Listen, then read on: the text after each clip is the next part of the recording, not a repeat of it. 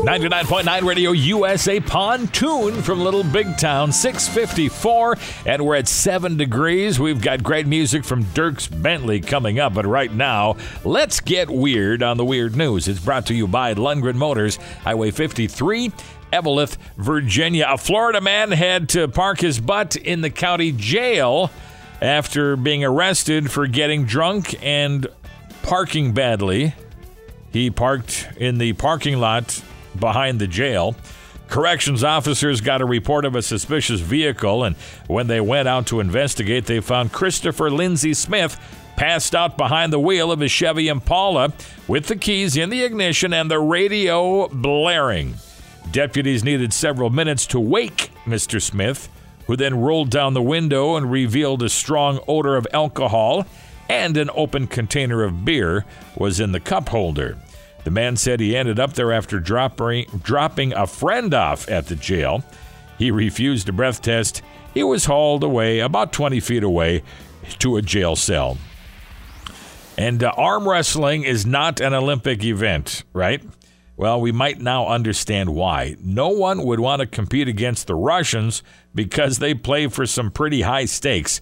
Two confident men, they are Russian, and they locked hands in an epic arm wrestling match. They had agreed that the loser would cut off his ear. The match went back and forth for a while and really ultimately ended in a draw.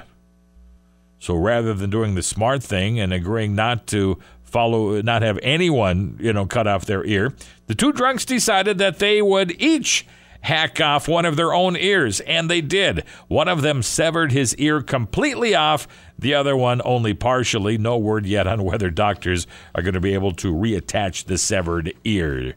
And one more for you.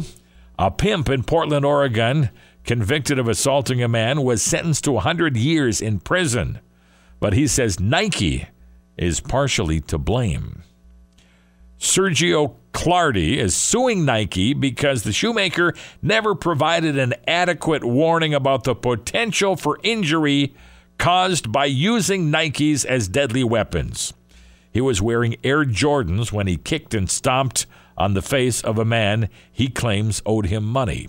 Clardy claims that Nike should be liable for the extent of his victim's injuries and his resulting 100-year prison sentence. He's seeking $100 million and also wants Nike to be required to affix labels on their shoes, warning of the potential dangers of using them to stomp on people's faces. That, my friends, is your weird news this morning at 6:57. After 37 straight years as America's best